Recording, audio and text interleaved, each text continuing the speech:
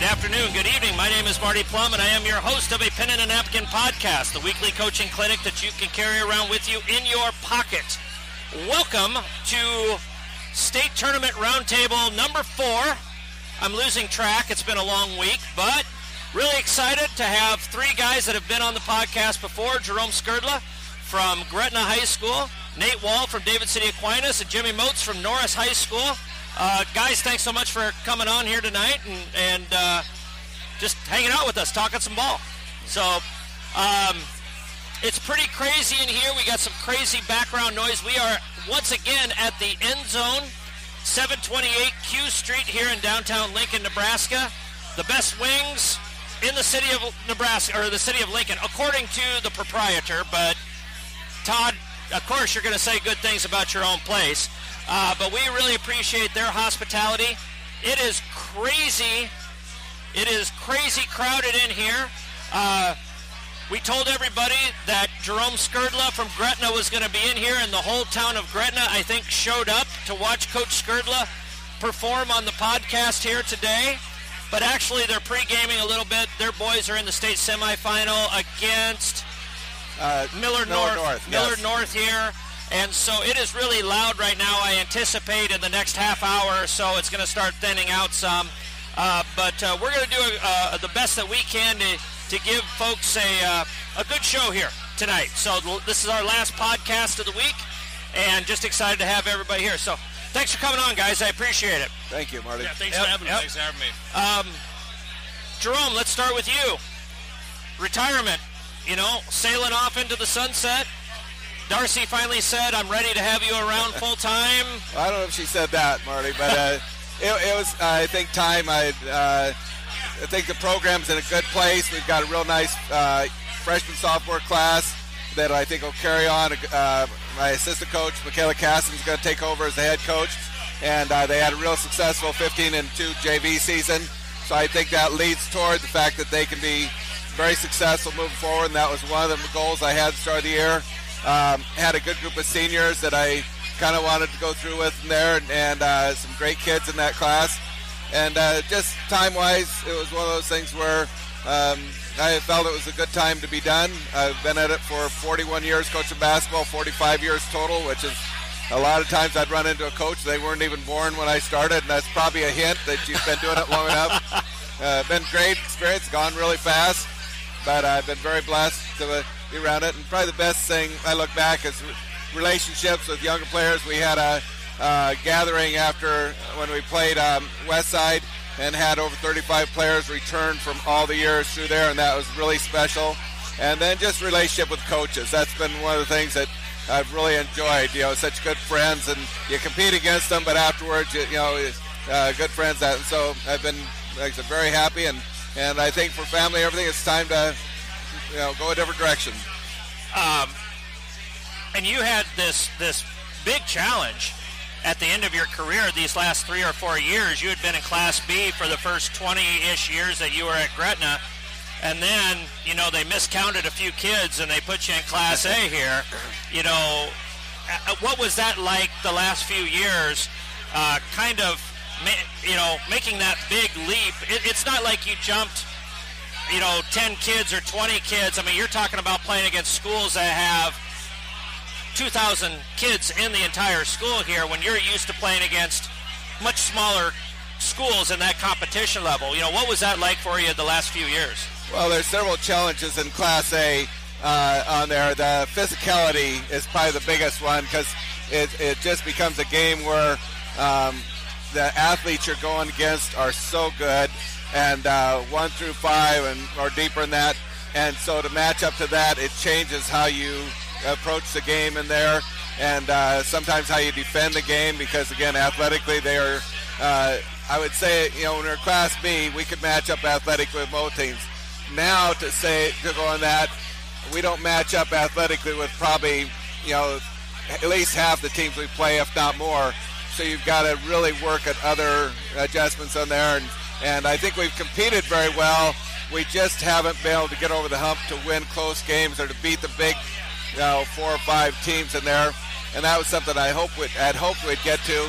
but it's a growing process. I think, way back when I first came to Gretna, we were Class C going to Class B, and it was 3 or 4 years to make that adjustment to where you're able to play at that level. And I think that's kind of where we're at now. Is it's taken a little while, and you compete close, but you still got to take that next step. Yep. Well, I'm lucky to call you a friend. I hope you consider me a friend because I consider you a friend. Exactly. We butted heads for a long, long time, and it's just been a privilege and an honor to call you a friend and a colleague and have the competitions that we've had over the years. So, happy retirement. Darcy, I'm sorry. But, I kid. Enjoy it. You've earned it. You've earned the time off. So. We're excited about it. Like I said, moving forward, I know Darcy's a little apprehensive what I'll do during the winter time. We know spring, summer, fall, I can keep busy, but I look at what winter will be like next year. It'll be different. Well, come on over to practice. It's a short. You've made that drive to Fort Calhoun before. Yeah, exactly. So, well, let's jump into some stuff here. I sent you guys a list. Wall texted me yesterday. What are we talking about tomorrow? I'm like, well, I don't even know what we were talking about yesterday, let alone tomorrow. I like to be prepared. I get you. It's all right. So I sent you guys a list. I'm going to turn it over to you. What do you guys want to talk about first? Got 4 or 5 topics. We got Old Man River going here. This is your show, so you throw them out there. I mean, it's... God darn it. You're not the first one to say that this week. It's too much pressure. Well, let's just go in the order here. Well, I wanted to talk about some things that we haven't talked about yet this week. And we've talked a lot about summer and off-season stuff. But I wanted to kind of drill down on a few things as I was watching games today. And so let's talk about teaching screening. Let's talk about, because, good screeners are harder and harder to find. As the ball handling becomes more prevalent, the 4-out and the 5-out stuff becomes much more prevalent.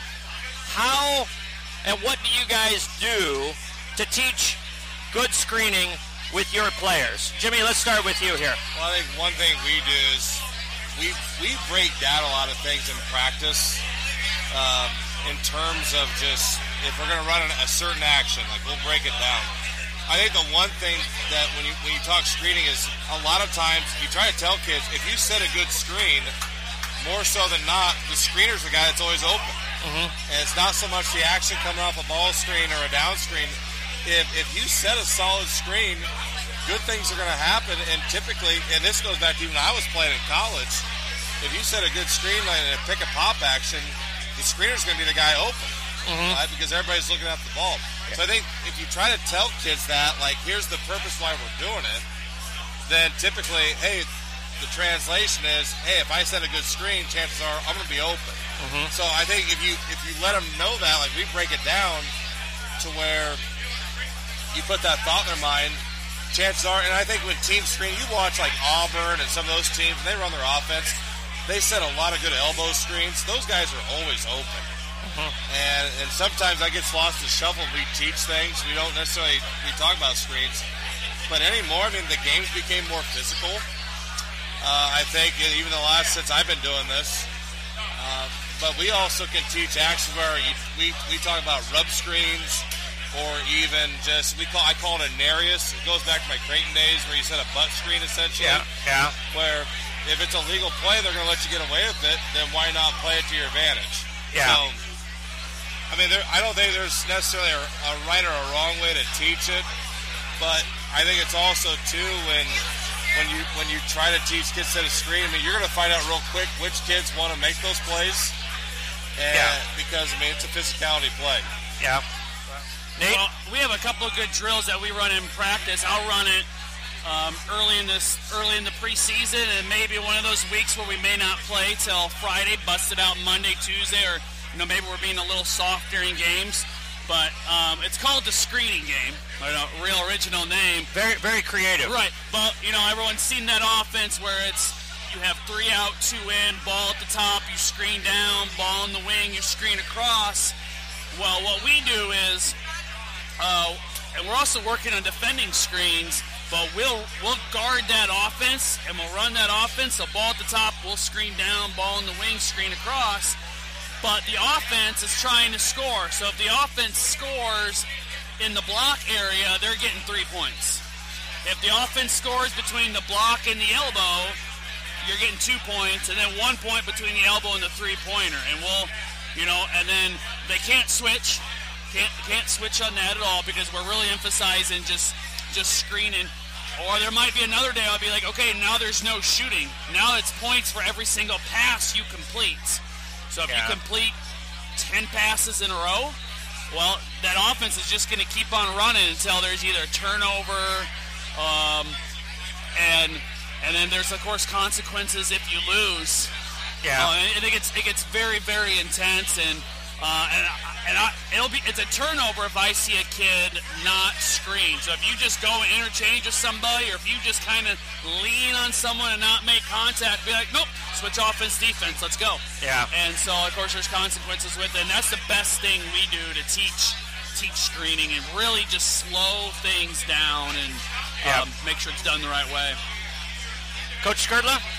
Well, we did a couple things. One, before this year, we were primarily a flex team, and so we did a lot of work on down screen, popping up, getting that there. Not so much on the baseline screen, but just getting so you could reverse the ball 4 or 5 times before you went in, and then it lay live. And so it'd just be 2 players at the elbow, 2 players low post, with 4 defenders going there, and just down screen consistently. And the biggest key we worked on there was reading the screen, because if they're going under the screen, what you want to do. If they're trying to go over the screen, what you're going to do. And teaching players how to react to a screen or how to read it. So we could flare, we could curl, do the back cuts, those things. This year, we were more of a Princeton or 4-out type set. And so our screening became more of rub screens and that. And we actually worked a lot just 3-on-3, because 3-on-3 you can really gain an advantage when you screen, because if they double or if they get caught, you're open. And so from the offensive perspective, it really gives the offense an advantage to set on-ball screens or even screens away. But again, our biggest thing is understanding reading the screen.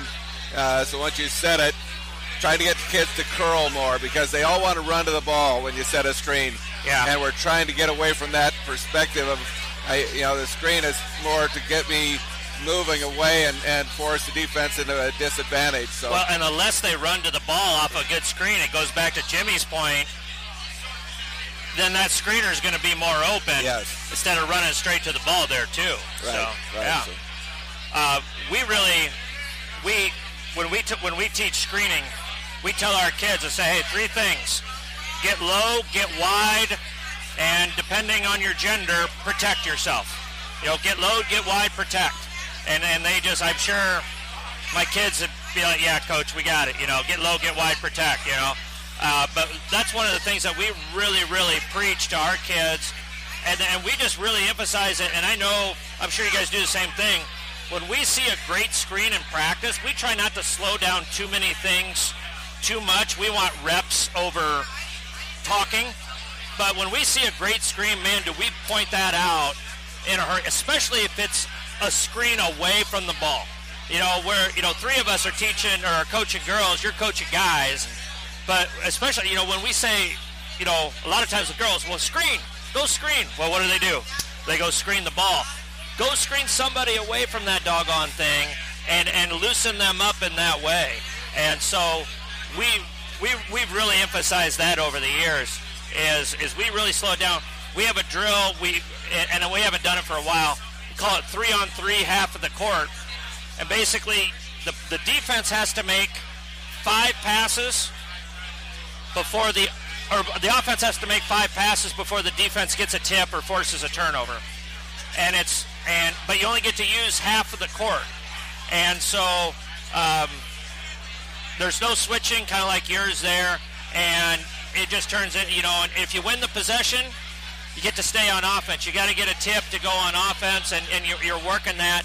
The only thing that's not good about it is you're not really emphasizing looking to score right away. You're talking more about the screen, but it's a great screening drill and getting through screens type of drill, because you got to get that tip before 5 passes happen too as well. Right, and I'll say with my what my no switching rule is, sometimes I'll tell the defense to do whatever you want, because then if the defense starts switching, well, that's a whole new kind of a screen right there. Yeah. So I might say, all right, defense, you can do whatever you want. In fact, I don't care what you do.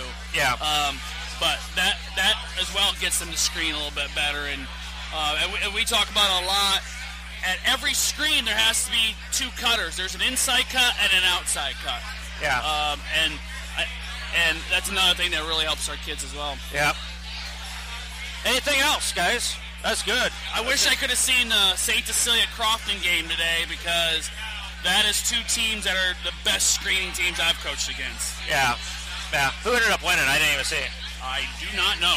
I don't know. I didn't ever see that. Carter Plum on stats and food review. Yesterday he gave a food review. Today he's on stats here. He's checking scores, so he's going to take care of that for us. I think one of the things that you see down here, and obviously if you're here, you got players. You don't get down here without having players. But I also think it's important to give your players confidence. And, everybody understands what the stakes are, but having your players play with confidence and being able to play and not worrying about making mistakes. Not whether it's a missed shot or a turnover or something like that. What do you guys do to try and get your kids to play with confidence, but yet hold them responsible for their actions? Because it's that fine line, and we've all been there where, okay, hey, we want you to play free and loose, but we can get too free and too loose at times as well. So, Coach, why don't you get us going on that one? Okay, well, I think the big key that we use is you kind of have to do 10 positives for every negative, because they remember the negatives and they don't always remember the positives. So if you have a player that misses a bunny and you chirp at them for missing the bunny, chances are they're going to miss the next one too. And we'll do breakdown drills, try to help with every aspect, if it's boxing out or if it's making a layup or making a shot or doing any type of aspect we want. But I try to really take a positive approach, and especially in games. You take a shot, unless it's what I consider about the only time I do it is if it's a bad shot, then I'll bring up, because that's something that, as a team we want to avoid.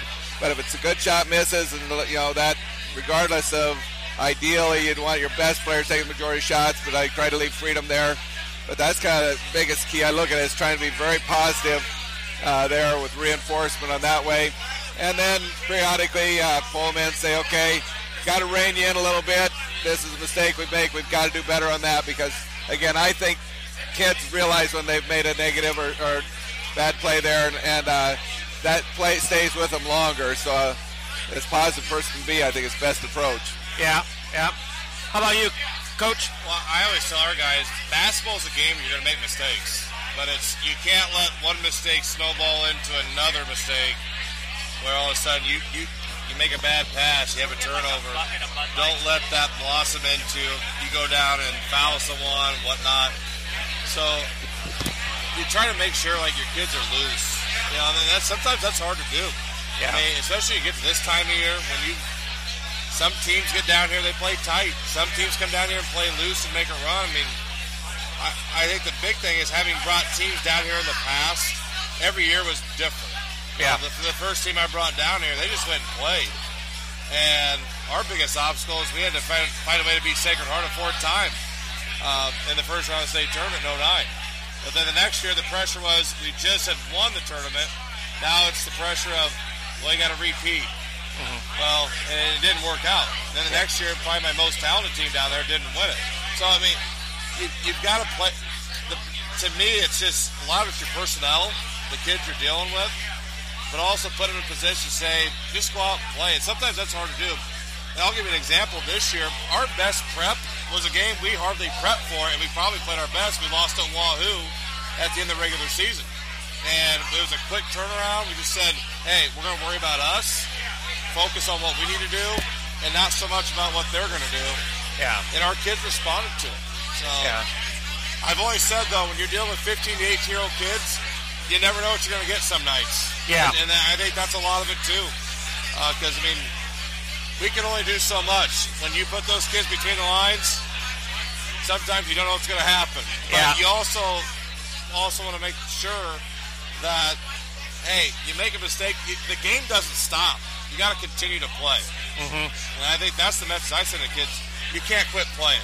Yeah. Don't let mistakes lead to more mistakes, because that's where those 7-0, 9-0 runs, boom, and all of a sudden you're up 2, now you're down 7. Yeah.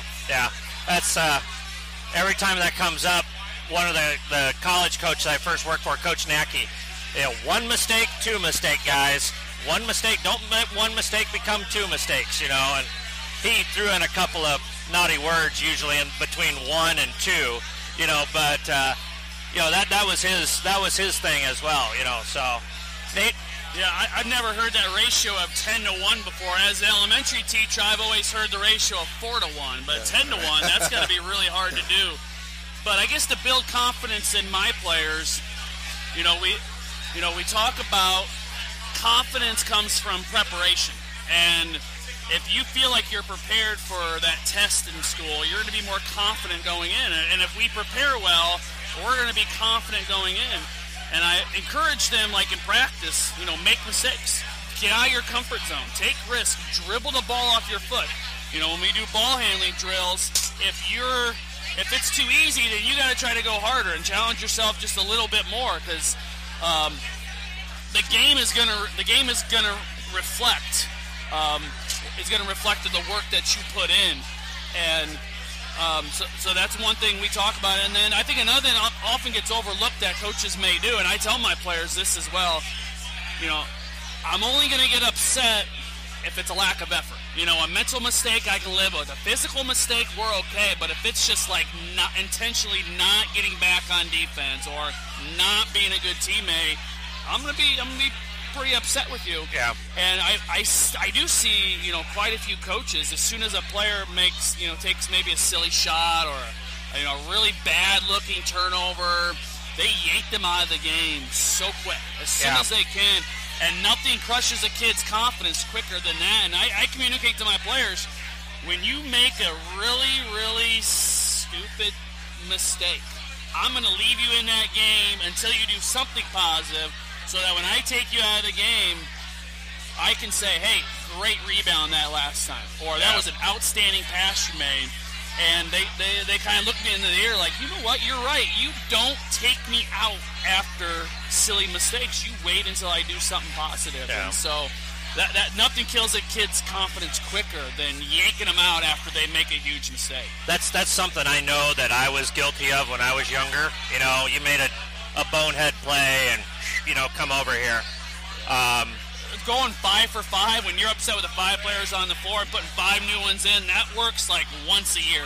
Yeah. And I know if I watch enough film, I'll see maybe a coach do it 3 or 4 times a game. Yeah. But that works. That's effective once a year. And the second time you have to go to that, you're getting the opposite of the response that you want. What I try to do now, so let's say Jimmy's playing, Jimmy does something dumb. I know I'm going to take Jimmy out of the game, and there's a dead ball.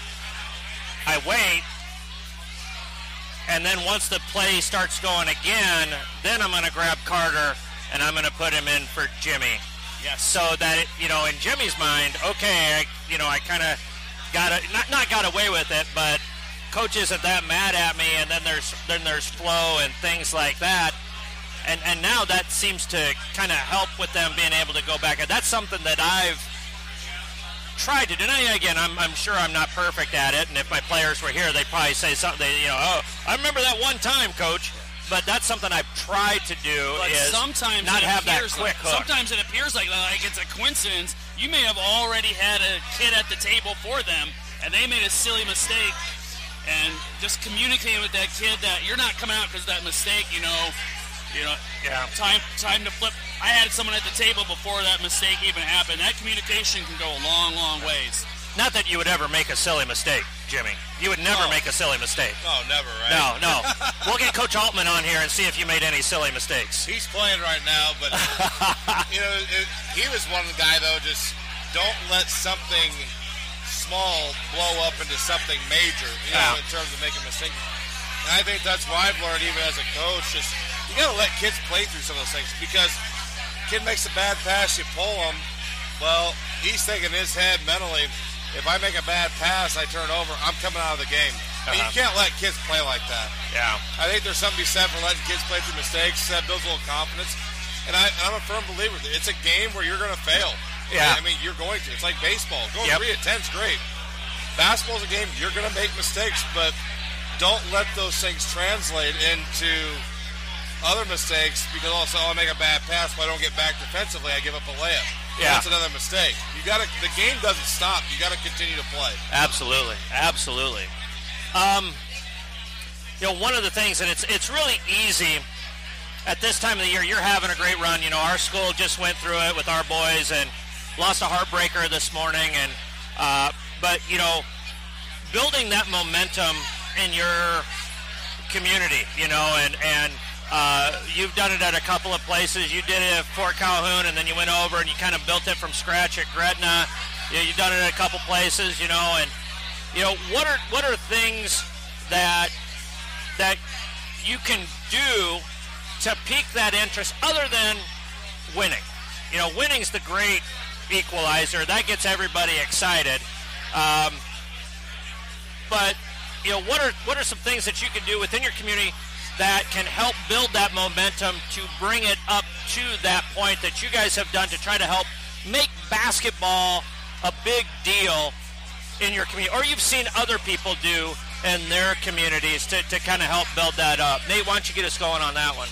Well, I know one of my most favorite things I did right when I got hired at Aquinas is we loaded up the bus that right after Memorial Day, that first week you could work with them, and we loaded up the bus and we played basketball in every town in Butler County on the outdoor courts.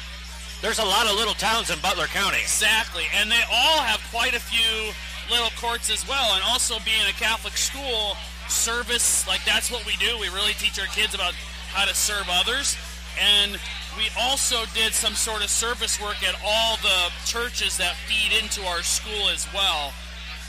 That's a lot of little churches that feed into your community. Exactly. Yeah. And, it was something, let's go to the church in Bellwood for 10 minutes, and we just clean. And the priest would be very thankful that, or let's go to the church in Brainerd, and we just rake leaves for them. And then we would just go do maybe one drill in Ulysses and go do one drill in Bruno was another thing that we did. Just play knockout, play dribble tag, whatever that may be. And I know that created quite a bit of, it was an exhausting day, but it created quite a bit of energy within our community. And it was not my intent, but it ended up in the paper and also in the Knights of Columbus newspaper as well. And I think that's one thing that did it. But I also think it's the youth as well. That's where the energy and that's the blood of your program is with that youth and doing whatever you can to get those kids into the gym to work with you, but also to get to your varsity games. Yeah. Yep. Jerome? Well, there are a couple things we did. I really went to work on a youth program, trying to develop, young players, both male and female, but focus on the female in there, to really try to help them develop their skills, but also get involved with our high school players, so you develop a relationship between your high school players and the elementary. And so that was probably the biggest thing I did at Fort Calhoun and then really at Gretna, where we really tried to develop a lot there. As far as the high school kids, we would tube the Niobrara every year, and it kind of came, we went up to Norfolk a couple years for camp, and it was kind of getting your tails beat, and I needed to do something, and so we tied in the trip to Niobrara, and it kind of became something. Even the towns along the way kind of knew when the Gretna girls were coming through and that, and but it got spread in the community, and young kids knew that when they were coming as freshmen, they had that date marked off when they're going to do it, and I think that, spreads because parents, people hear about it, and so those were a couple things that we did to try to do it. Beyond that, we did some service projects where we'd go, caroling at Christmas. We'd go, I always had a deal that I did, and I called it a good deed day. And whenever we had an away trip, and this year we probably weren't as good about it, but a lot of years, if we had an away trip, that day I announced it a day or two ahead of time, you had to do a good deed. And the good deed, I'd say, might be for an elderly person. And so they would have to pick out an elderly person. Then on the bus ride there, they would tell the rest of the team what they did. Or it might be from, a community service person, or it might be from a teacher there. And so we constantly were kind of just, trying to do something that would reach out a little bit. And like I said, then that's kind of where the caroling came from, because they all wanted to do a good deed together. So they went to a nursing home and all did caroling, which worked for all of them. So it's just something that did a little bit outside. And like I said, they had talked about it on the way on the bus trip there, and it was kind of a fun deal, because some people say, well, I baked cookies for my grandmother. Okay, well, that was good. And then you found out, well, wait, you didn't bake them. Somebody else, they give each other crap about it. But it was just a good deal to do, which I think kind of, again, got the kids out in the community, which is what we want to do. Yep. Jimmy? The best advice I got when I first got into this was from Bruce Rasmussen at Creighton. And he told me, remember, you're a small form of entertainment on Fridays and Saturdays. In other words, how are you going to get people in the stands? And I think for us, it's making yourself accessible and showing yourself in the public limelight, going to different events. But only that, we touched on it here with the youth program, that's been big for us.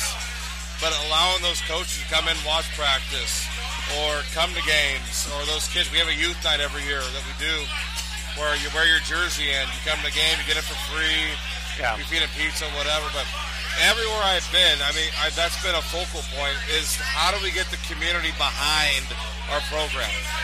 And in Sterling, we did a great job of selling it. Even in Central City, it was more so getting it started. Like, how do we get people to games? Columbus, it was getting the youth program, getting tournaments in town, those types of things, to where we're creating a buzz.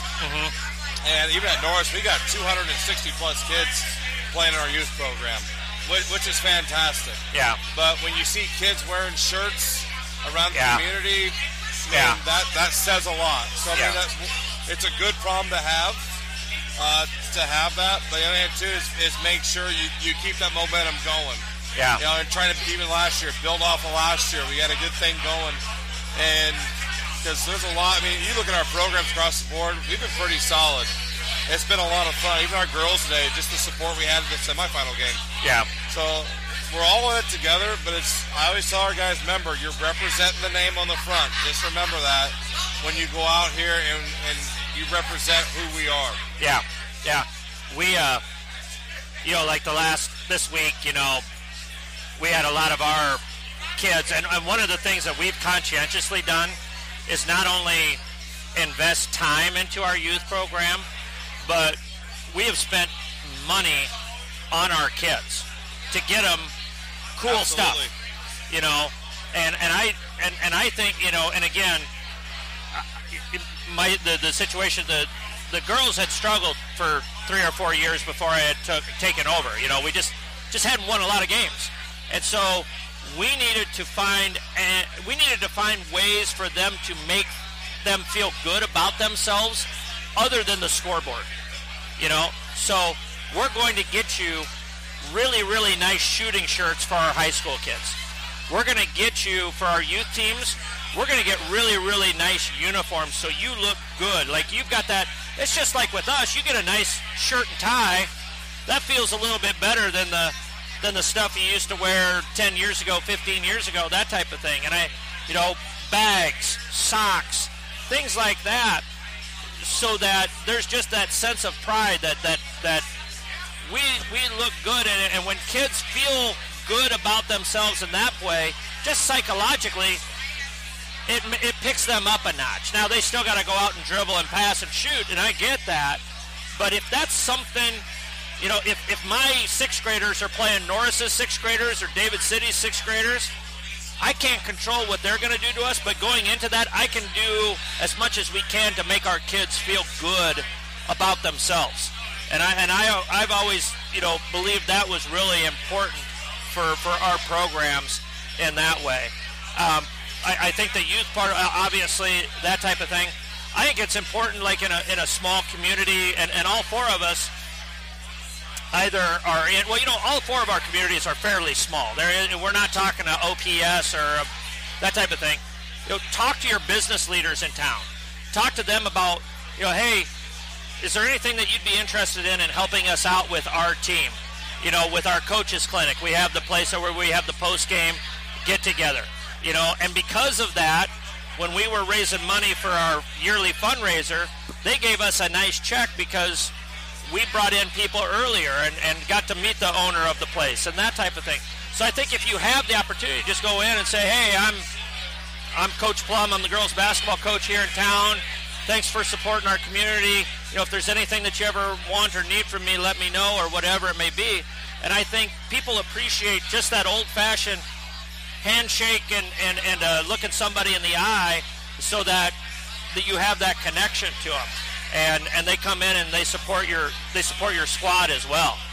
So that's some of the things that we've done as well. And TJ, our boys coach, does a really, really good job with that type of stuff as well. So anything else on that, guys? That's some really good ideas. I like that, driving around and That was a great idea. Yeah, that's good. Let's talk about timeouts. I always think it's interesting. I was watching a game, one possession game, end of the game, and coach had 2 timeouts, and things, he did call any timeouts, and they ended up missing a tough shot, and they lose by 1, and they end up, going home with 2 timeouts in the pocket. What's kind of your guys' timeout philosophy for the whole game? How many timeouts do you want to go into the second half with, or the fourth quarter with? When do you want to use timeouts? When do you not want to use timeouts? Just all that type of stuff. Jimmy, let's start with you. Well, I think it's just how the feel of the game's going, I think, is a big part of it. If things aren't going well early, boom, burn one. Just kind of reset, get them composed a little bit, and then roll from there. I always tell officials, hey, I can't take these home, so if I got to use them, I'm going to use them. I think when you get in late game situations, especially with how the high school game is played, that clock runs. And we always talk about we got to be able to kill the clock in case we're down 6 points, 4 points, just to kind of reset, get organized. If we talk situations, and I think that's something you address in practice too. I mean, we'll do situation stuff in practice, and I'll give you an example. Like we get in a district game, we tell a kid out of a huddle, hey, we got 2 timeouts.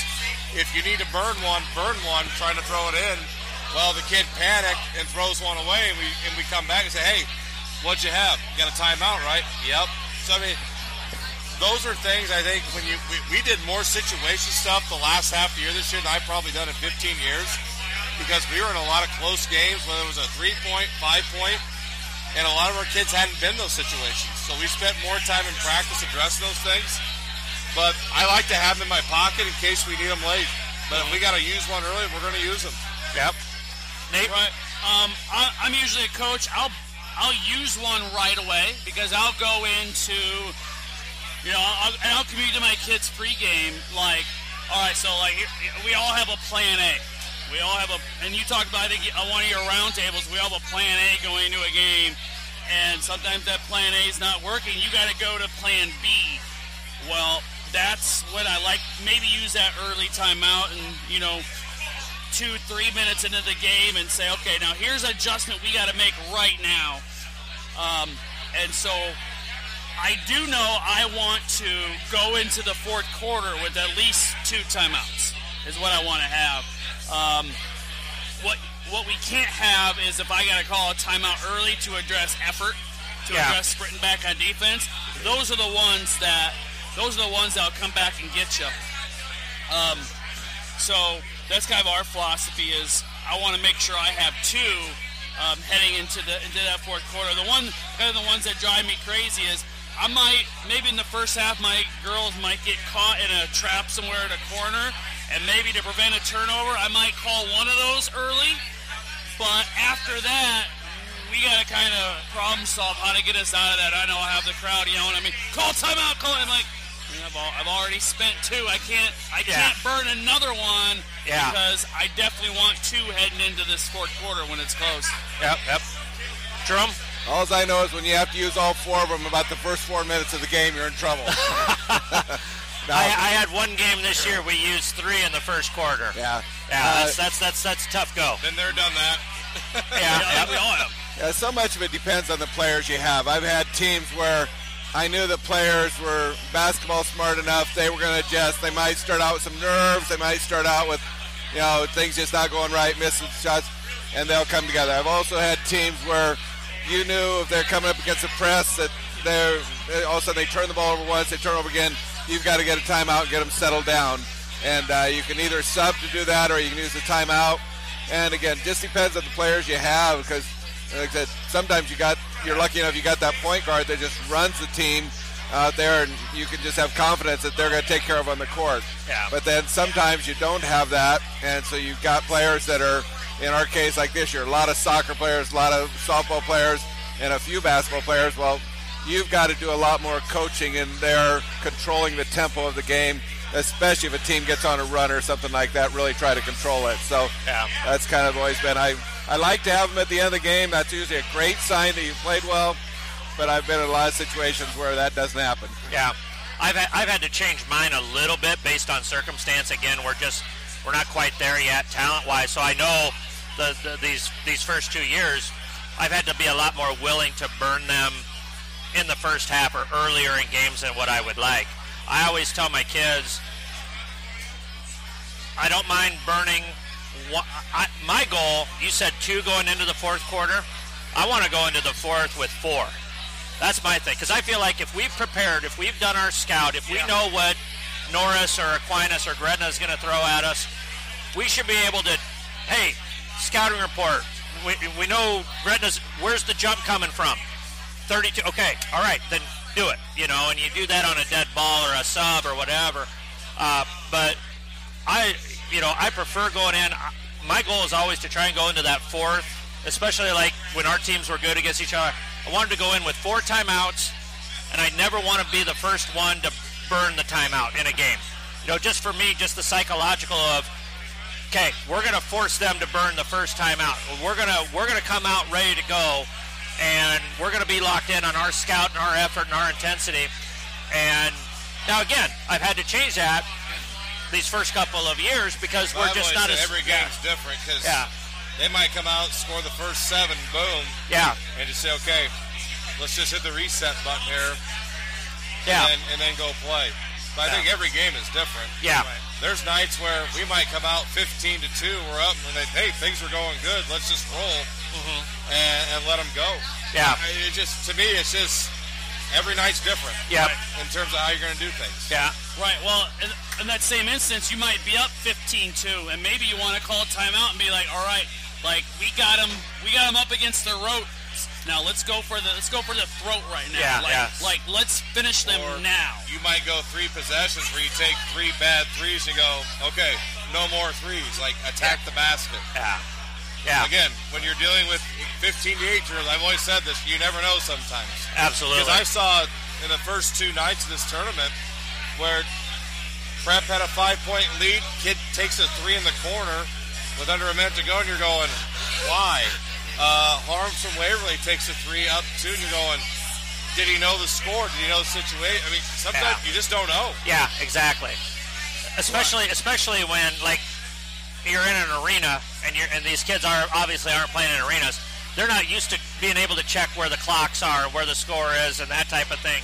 So it is a different environment. Magnified down here. It's a lot. I think one thing that's overrated is that loose ball on the court. A player dives on it, and they're calling that timeout to save possession, and it's the first quarter or it's the second quarter. And that timeout is worth more than the possession. Offensively inept, that's a pretty important possession because we were that team at times. Fourth quarter, absolutely. Let's do that. Fourth quarter, yeah. But also, we talk a lot about the possession arrow in the fourth quarter. Like, it's our ball, jump ball. We don't need to waste that time out there. One thing I've noticed by watching games, and I haven't watched the game yet because I've been teaching America's youth, but end-of-game situations down here at the state tournament. Obviously, like, coaches have been working on that, but I also think there's things that coaches haven't taught them that really good players have just been kind of just like going with the flow towards the end of games. Like, I'll think to myself, there's no way they practice that situation there. Yeah. Well, like, we were watching the Elkhorn North today, and I don't know if you guys know or not, they have this girl named Prince. She's pretty good. Heard of her? Yeah, I've watched her play the last 2 years. Don't worry. She's above average, you know. And she just felt like today, she was just like, okay, I'm going to distribute today. I'm going to make the extra pass. You know, right now we're kind of cruising. I'm going to kind of let you guys roll here. But then there was a couple of times where you could feel Norris kind of making a little bit of a run, you know, and she's like, okay, time for me to score. Boom, boom, boom, score. You know, and I mean, she's a top 29, by the way. She ended up with 29. Yes. Oh, geez. Got the foul line 20 times. Didn't feel like it. Players do. Didn't feel like it. But like you said, that's the type of thing where you don't have to call a timeout. She's so, and again, she's the exception to the rule. She's a top. It's a comfort when you got someone that can manage the game. Yeah. You know, we're talking McDonald's All-American here, probably. Absolutely. And she's just got that feel. So you don't need to call timeout when you've got that type of kid out on the floor. So it's interesting. You know, it's a great debate, and you do the best that you can. You use them, and sometimes we make mistakes, and sometimes we don't. But I always think that's kind of a fascinating subplot within the game. What do you do? What's your strategy? You know, some guys that I knew that I would coach against, I knew that if we made just a little 4-0 quick run early in the game, they were going to burn a quick timeout. And I'm like, go ahead, burn that. That's exactly what we want. And I'll give up that possession to have you burn that timeout, you know. And that's something that well, we talk about in practice. We work on the situation. What do we do when we have no timeouts? You know? And so, like, if we're losing and we score and we can't stop the clock, what are we doing in that situation? Yeah. So, you know, we've talked about, okay, I'll call a timeout anyway without timeouts, get my technical foul, and maybe rely on a 5-second call. Or, you know, we score and we still need the ball back, but we can't stop the clock, grabbing that ball out of the net, trying to get a delay of game call. So just something to stop that clock. So that's situations we also work on in practice, you know, so that they're not caught off guard if I were to intentionally get a technical foul and call a timeout when I know I don't have any. Yep. You know, Yep. What can we do right now when we're out of timeouts? Yep, absolutely. Gentlemen, great discussion today. Coach Skrdla's got to get over, and you know, even though he's retiring, they still got him on the job. They're gonna get every ounce of effort that they can out of him. I think like 40 years in the same place. No, I've been started at Kearney Catholic for 10 years, then Fort Calhoun for 7, then Gretna for 27. I mean, you don't see longevity like that in this day and age. And I think that's pretty cool to see. We need more of it. You know, I'm a guy that's jumped around from kind of place to place to place, but I think we found a home. Yeah. And I hope they continue to let me do what I'm doing. Yeah, exactly. But guys like that spend a lot of time in one place. I think that's a pretty neat thing. Like Jerry Eichhoff at Hampton, I go back to him. Yep. And Doug Goltz at Sacred Heart. I got to know those guys when I first got into it because we were in Class D2. I don't think you see a lot of that anymore. Yep. Well, big reason why Jerome got to stay there so long is he kept beating me. As long as you beat that guy, we'll keep re-signing you every year. I don't think that was accurate. I think we pretty much split over the years. I think it was. I think he might have me by 1 or 2 games, but it was pretty close to 50-50, I'd say. So I had good community. I had good support, administrative, community. I mean, all the way through it. Yeah. Well, all seriousness, though, congratulations, Coach. Well, thank you. And, thank you. You know, I hope to be in it as long as you are as well. And your hair will get gray. I can tell you that. How much more can my hair color change? Okay, I think I'm good. Well, 600 wins, one of, I think, 5 coaches in state history of girls basketball to have 600 wins. So, you know, again, we'll wrap it up where we started. Congrats, Jerome. Thank you. Yeah. Enjoy your time. You've earned it. You're more than welcome to come up anytime. Come up, watch us. I value your opinion. I know if you came up and watched us and if you had something to say, I'd be willing to listen and do everything that I could to put it in there. So just thanks so much for all you've done for the game. Guys, thanks for coming over here tonight. We want to thank the End Zone for having us here the last couple of nights. Tonight is a heck of a lot louder than it was last night, but if it's going to be this loud, hopefully the Dragons can move on and get another victory and get to that title game here with a good young core of really good young players. So for Jerome Skrdla, for Nate Wall, for Jimmy Motz, for Carter Plum, our statistician and food critic at the end zone, this is Marty Plum from A Pen and a Napkin. Don't forget to come to our coaches clinic Saturday, April the 9th. Jimmy's going to be leading a session there as well. So it's going to be a great day. You're going to become a better coach if you come to our clinic that day. So, coaches, as always, let's be sure to hone our craft one day at a time.